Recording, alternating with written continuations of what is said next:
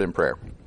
Lord, we pray that your grace may always precede and follow us. We may continually be given to good works through Jesus Christ our Lord, who lives and reigns with you and the Holy Spirit, one God, now and forever. Amen. Amen. I was reminded just the other day of a time when a friend of mine, now I was young at the time, I was probably like 18. I think I was just out of high school, and a guy who was like a couple years older than me, we were neighbors, we had motorcycles, and we rode them a little. We started out on a ride that we intended to take a little ride that day, and it turned into a 3-day ride, and we rode all around West Virginia. And he had relatives in the eastern part of the state, and we went over there somewhere and kind of broke into one of his family's old abandoned houses and spent the night there. In our process of all of our travels, and this is back before GPS days and all that stuff, and it's bad enough when your GPS leads you astray, but we chose a road and it got narrower and it was like a dirt road, and then it led to a river crossing. Over there you got some rivers that are about the size of creeks that I would be familiar with, but unlike the creeks I'm familiar with, this was not a muddy creek. This was clear, pure water and lots of rocks. So we're sizing it up. Now we're in street bikes. We're not prepared for like mudding or what have you. And as we're looking, I'm thinking, yeah, we could probably make it through this. That water looked to be about 6 inches deep. So we went through, and that water was not 6 inches deep. It was probably something closer to 18 inches deep. We were fooled. Clear, pure water can fool you. It is difficult to judge the depth of that water. Turns out we may have survived. I've wondered how much damage we may have done to our street bikes in running them through that much water. But for all we know, that didn't even do anything to them. But our passage today is a bit like that clear water. There's more that is below the surface than one might expect. It probably has a deeper and more significant meaning than perhaps we're immediately expecting. But then more than that, the Lord is telling us something here which in our first reading of it, we may misconstrue if we just take it at the surface value without digging deeper. So we're going to dig deeper today.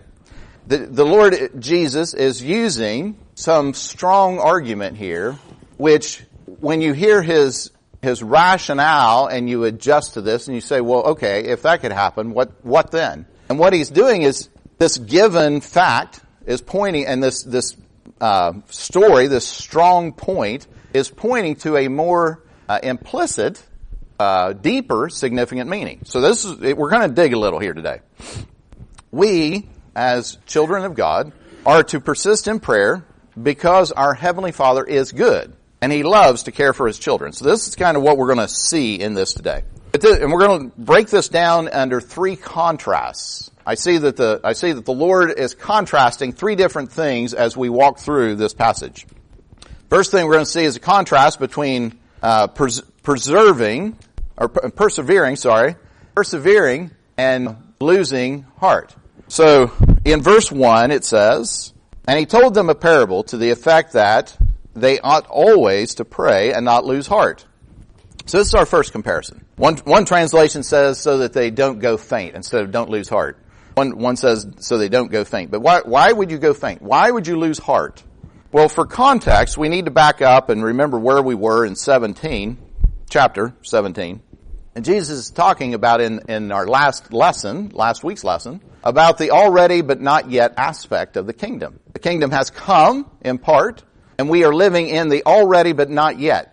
He is, in last week's lesson, he was talking about some things that were significant and important because the kingdom has come in His presence. As He came, the kingdom came. But the kingdom has not come in full. So there's this already but not yet. The kingdom has already come, but it is not yet fulfilled. So in the midst of living in the kingdom, we have to contend with the fallenness of ourselves, our sinful nature, the fallenness and sinful nature of those around us, and it becomes a long journey. And he talked about that as well.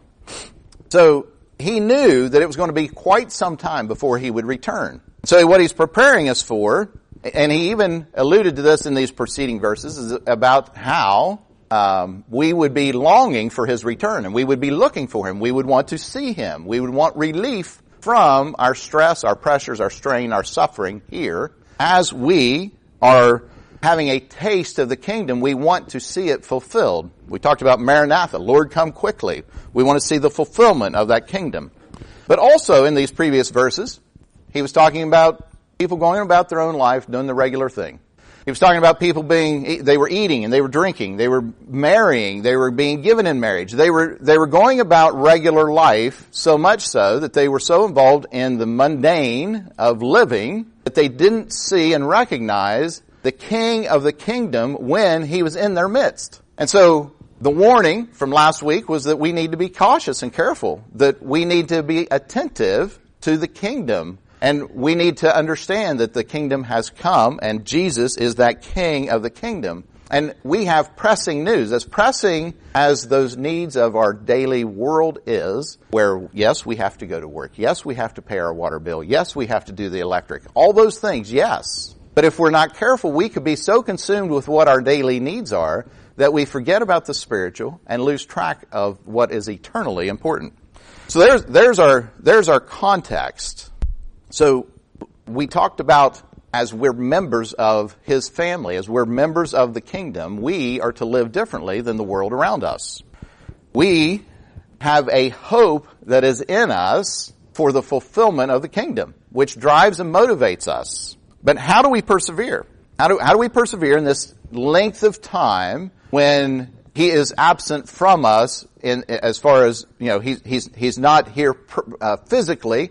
He's not yet in a full sense reigning. He is reigning, but when we're still dealing with our own sin and sin with others, we can get tired of fighting. We can grow weary. We can lose hope. We can lose heart. So what he's saying, in order to persevere, what we need to do is pray.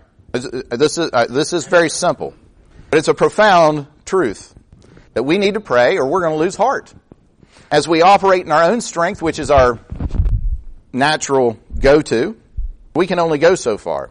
We need to be plugged into that kingdom power. And the way we're going to be plugged into it is by praying to him, by this continual conversation with our Heavenly Father. We need to feed our eternal perspective so that the immediate pressures of our regular daily life don't consume us. If the world around us is polluted, if the world around us is broken, if the world around us is full of sin and yearning for redemption, as Romans 8 talks about, that's the whole world, even creation, then how is it that we would expect to survive and thrive by breathing in the polluted air? Y'all remember a couple years ago where that warehouse caught fire on South Side? That was nasty. Now the wind would shift. It burnt for days. I was coming in from out of town. I'd heard that it made national news. I don't remember where I was, but I was coming in from out of town and took pictures through the windshield. There was this great big plume of smoke going up, and I was down in the Blennerhassett area when I saw this plume of smoke coming up over Parkersburg. And then the closer I got, the more it stunk. And then sometimes the wind would shift and our neighborhood would fill with smoke. I was over at Bert's. Bert lives basically downriver from it. It was just nasty there the whole time.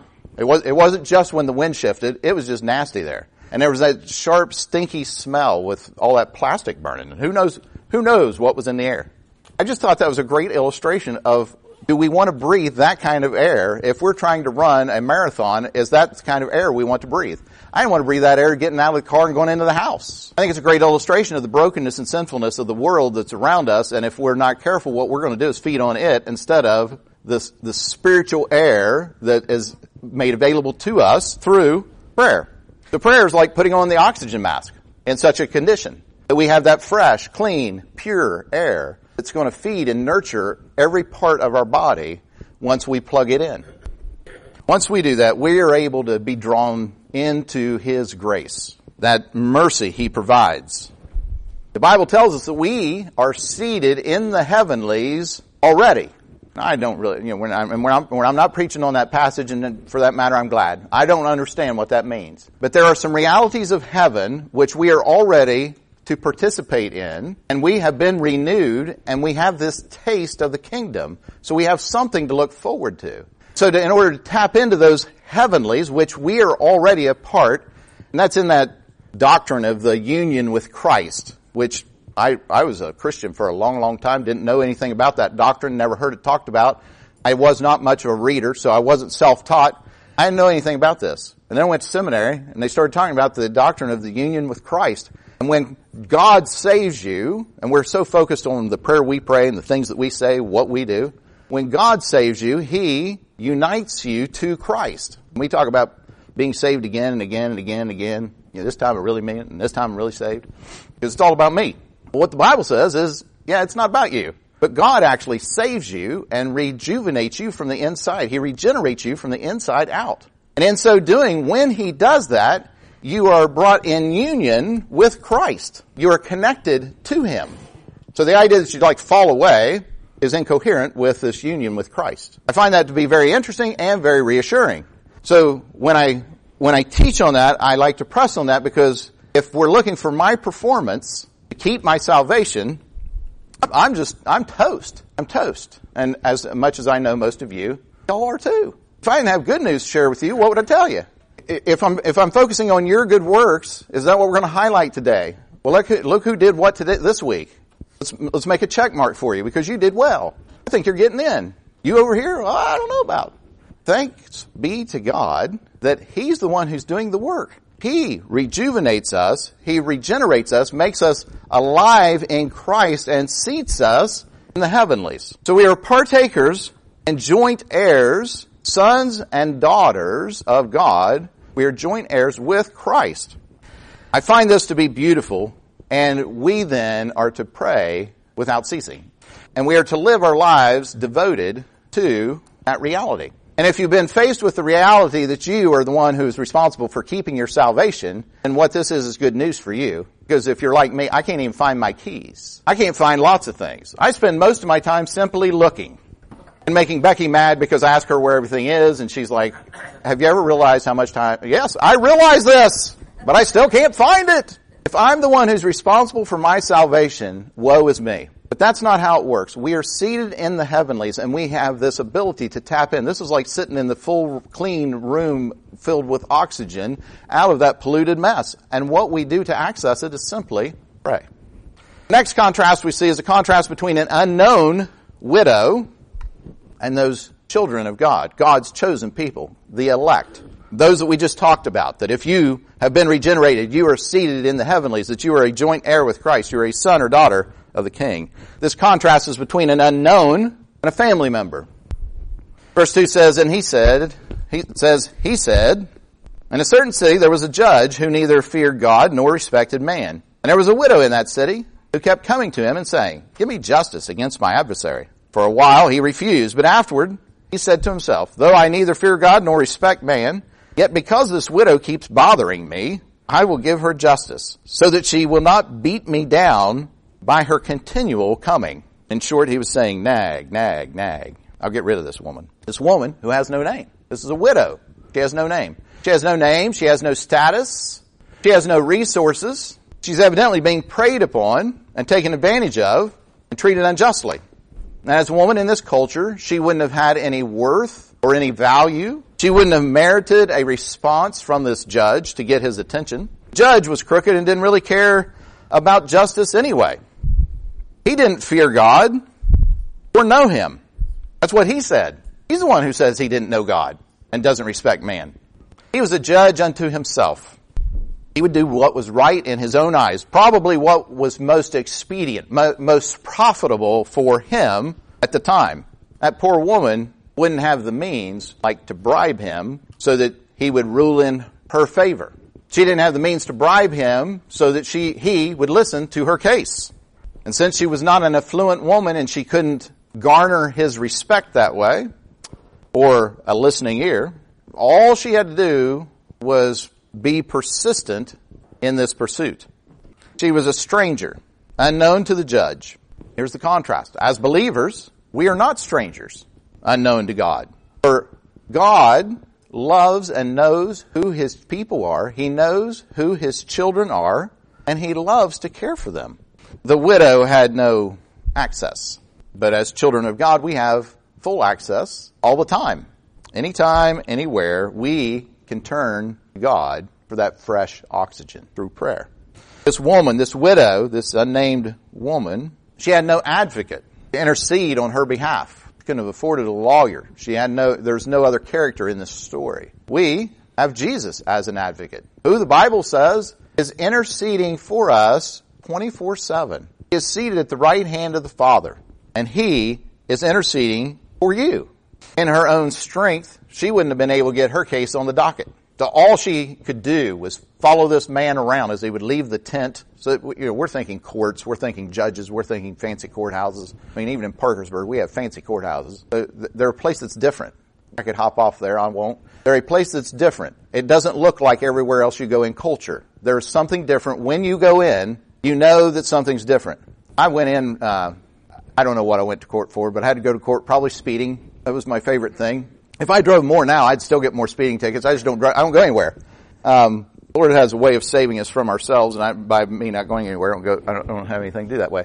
I went into a courtroom one time, and I was dressed rather casually, this was probably 15 years ago, 15 years ago. I was an old enough man. I was not a young boy who needed to be told how to dress. Well, I didn't think. I went in and he said, "Tuck that shirt in." I was embarrassed.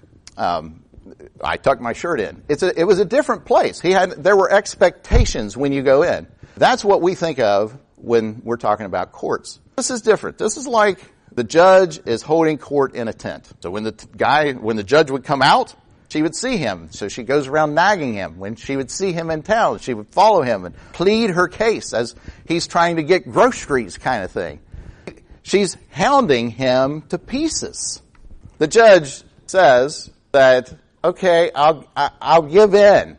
I'll give in because of her persistence. Before she beats me down, and the literal there is before she gives me a black eye. Before she beats me up with her persistence, for all this nagging, I'll give in and I will rule justly for her. Who did the judge rule justly for? What was his motive? His motive was for him. We've done this with kids, right? Kids hound you to death so that they can get what they want. And either they're going to win or I'm going to win. Well, if you're not stubborn as me, the kid's going to win a lot because what do? You just say, fine, have your way. It may not even be what you wanted, may not be right, but you just let it go because I'm tired of fighting. That's where this guy is. And so in our initial reading, we might think, well, this is what we need to do with God. This is not so. This is not so. Our God wants to give us what we need. We have this access all the time, everywhere, to God through prayer. And then He gives us the Holy Spirit to guide and interpret our groanings. I enjoy that one, where He interprets our groanings, that we've said what we want, and sometimes we're praying and we're praying together. I'm thinking, okay, we need a lot of grace if grace wasn't a thing, we'd probably be zapped dead for some of the times the way we pray. Some of the things that we say that are doctrinally incorrect as we're calling out in prayer. Except we have a kind and gracious Father who longs to hear from us, and then He gives us this Holy Spirit who interprets our poor ability to verbalize what we want to say into what it is we need. And He gives that to the Father. Lastly, she came to the court of law in her poverty. We, as children of God, come to the throne of grace, not the court of law, being blessed with all the riches that have called us out of that darkness and into the light. So we should be encouraged to pray and bring our requests before the Lord. Are you tired of that nasty, polluted air? Are you tired of trying to make it on your own, breathing the air of the world and taking in the wisdom of the world instead of turning in prayer to the Lord? The next thing we're going to look at is a contrast between an unrighteous judge and our Heavenly Father. Verse 6 says, "And the Lord said, hear what the unrighteous judge says. And will not God give justice to His elect, who cry to Him day and night? Will He delay long over them? I tell you, He will give justice to them speedily. Nevertheless, when the Son of Man comes, will He find faith on earth?" And here is again where on the surface we may think we need to be very persistent in our prayers because we have a God who is like this judge who is unwilling to give us what we're asking for. But that's not accurate. We don't have a God, we don't have a Heavenly Father who is hard for us to cajole into giving us what it is we want. or giving us what we need. Jesus is contrasting that judge with our Heavenly Father. And our Heavenly Father is not like that judge. He is not like our earthly fathers either. I think in many cases, I think in all cases, our fathers are to point us and designed, the whole purpose of parents, it's designed so that it points us to God, so that we can have a right relationship with our Heavenly Father. But some of us haven't had great fathers. Some of us have had fathers who have failed miserably at being that model to point us to God. And in that respect, God is not like our fathers. Our fathers have something in them that is like God. The judge had something in him, in that role, that is like God. But our God is not like that judge. Our God is not like our poor fathers. He was reluctant. Our God is not. Our Heavenly Father is not operating out of selfish motives. Our Heavenly Father is not giving us an answer just to get rid of us. Our God is a self-giving God. He loves His children. He is the sovereign. He does not need to be bribed. He does not need to be cajoled. He does not need to be coerced. This is another one of those lessons that's like, how much more will God give to His children whom He loves? It's that kind of a lesson. If this hard judge would give this unnamed widow justice, how much more will our Heavenly Father give to His children? Well, how then do we contend with unanswered prayers? If what I'm saying is right, then what's the answer? I've prayed for these things and I haven't seen the answer. I haven't seen God move. How do we contend with delayed answers to our prayers? What do we do with God's silence? First off, I would have to ask, how do we know that God is silent? Is it because you didn't get what you want? There are prayers that if we would have been granted the answers that we wanted when we prayed them, the only thing that would have done is fueled our independence. Can anybody relate? Because what we want is to not see our brokenness, is to not see our need. We want to see ourselves as holy. Okay, I'm not as holy as God, but I'm a lot better than that guy over there. You know, if I just prayed and I could just get God to help me be on time in places, I'd feel like I had it pretty well wrapped up. What you really don't need is much of a God. If your greatest problem is being on time, I don't think you're seeing yourself through the mirror of Scripture. Scripture tells us we betray Him all the time, in thought, word, and deed. Our needs are huge. One of the things that we can also rest assured is God knows our hearts and He knows our motives. He knows what we need. So it may be that sometimes we have motives in our asking that are so impure He doesn't grant answers. But He will give us what we need, ultimately for our good and His glory. Perhaps at times we see God's inactivity as Him doing nothing, but it's really a time of preparation. And perhaps that answer is really no, or perhaps the answer is not yet. Romans 8:28 says, "We know that for those who love God, all things work together for good, for those who are called according to His purpose." We can abuse this verse a lot. It doesn't mean that it works out for good as we understand good. This is for how God sees good. It's ultimately for our good and His glory.